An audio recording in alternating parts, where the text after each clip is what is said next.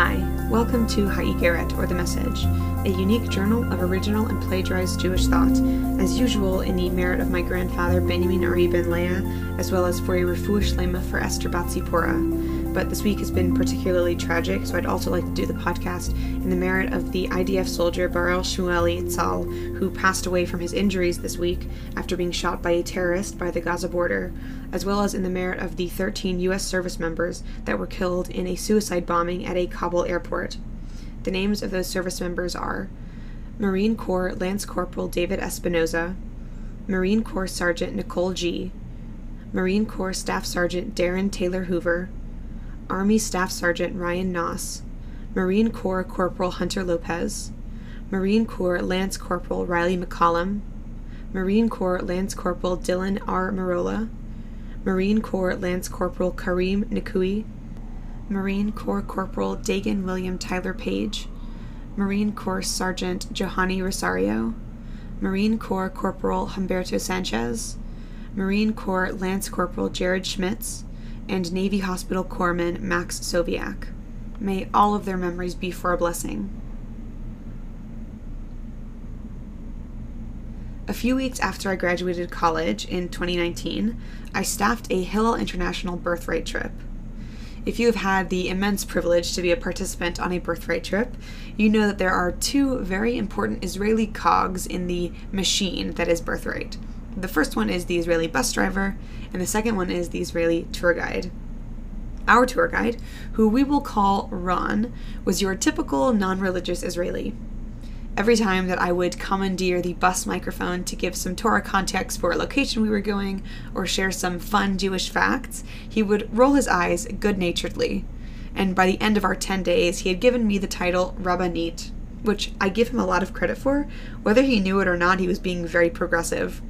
What we call young women in Jewish contexts, i.e. Rabbanit versus Rebbitzin, is a whole conversation that I welcome, so please write to me if you'd like to discuss. Ron was very averse to the religious aspects of Judaism. Alert! I'm going to make a grand oversimplification about Israeli culture. Okay, so this wasn't really surprising that he wasn't so into the Jewish stuff. There is a very deep cultural divide between religious Israelis and non-religious Israelis. Ron, like 50% of the Israeli population, served in the army and viewed such service as the citizen's responsibility as an Israeli. Haredi Jews, or ultra-Orthodox Jews, do not serve in the IDF under religious exemption, and because 53% of Haredim do live below the poverty line, they receive government funding. Haredim view themselves as the last protector of the Jewish nature of the state, and that on their merit of their full-time learning does the state of Israel stand. All of this is just to give context and not sharing my personal opinion. Basically, there's a lot of tension between these two groups, and obviously there's even more nuance within other religious groups, but we're going to leave it there for now. So I didn't really think much of Ron's aversion to Judaism. It seemed pretty typical to me. But on the last day of our trip, he shared something really beautiful. After Ron's army service, like many Israelis, he traveled. In India specifically, he was fascinated by Buddhism and the deep ancient connection that those he met in India felt to their ancestors. He found himself wishing that he too had an ancient connection to an ancient people.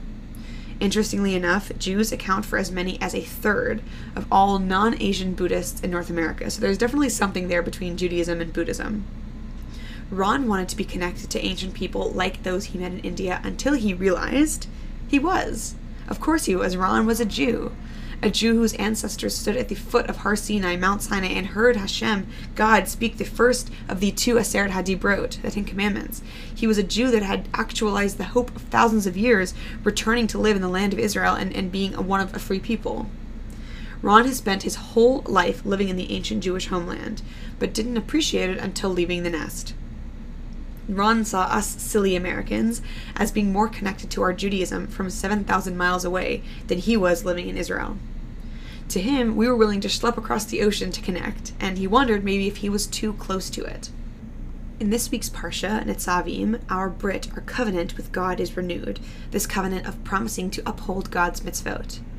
This covenant is not only with all of Bnei Yisrael that were present, but also with those of future generations. Why is that relevant? Because the next section goes on to describe how future generations may stray from the Derech Hashem, the way of God in life. The Torah tells us that we are curious people, that we will be drawn by other aspects of other religions. And just like Ron was. Ron says that he was fascinated by the spirituality, the connectedness of Buddhists to nature, and the greater world. Ron felt that Judaism was too dogmatic and too sterile to be related to. But the thing is, so much of Judaism is spiritual and connected too. How do we communicate this, that there is such a depth to Judaism? My answer is inspired education, and that's a conversation for another day, but the truth is we don't need to travel to India to find our way home, or we shouldn't have to. I always think about Ron when I read Nitzavim, and here's the part that I think is particularly resonant. For this commandment which I command you this day is not concealed from you, nor is it far away. It is not in heaven, lo bashamayim he, that you should say, who will go up to heaven for us and fetch it for us, to tell it to us that we can fulfill it? Nor is it beyond the sea, velo me'ever layam, that you should say, who will cross to the other side of the sea for us and fetch it, to tell it to us so that we can fulfill it. Rather, this thing is very close to you. Ki karov alecha hadavar me'od. It is in your mouth and in your heart, so that you can fulfill it. Ki karov alecha hadavar me'od. This thing is very close to you. I find this line so impactful. This communicates to me that Torah is for everyone, that mitzvot are for everyone, and that God is accessible to everyone. But that doesn't preclude us from having to actively look for God in the world. And it reminds me of this really adorable scene from the Pixar movie Soul. So in Soul, we have Joe Gardner, who is an aspiring jazz performer. He finally gets his big break when he suddenly falls down a manhole. Unwilling to accept that he must die before achieving his dream, he embarks on a mission to get back to Earth.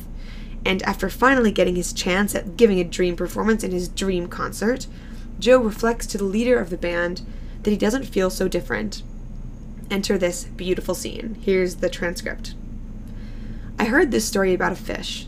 He swims up to this older fish and says, I'm trying to find this thing they call the ocean. The ocean, says the older fish. That's what you're in right now. This, says the young fish. This is water.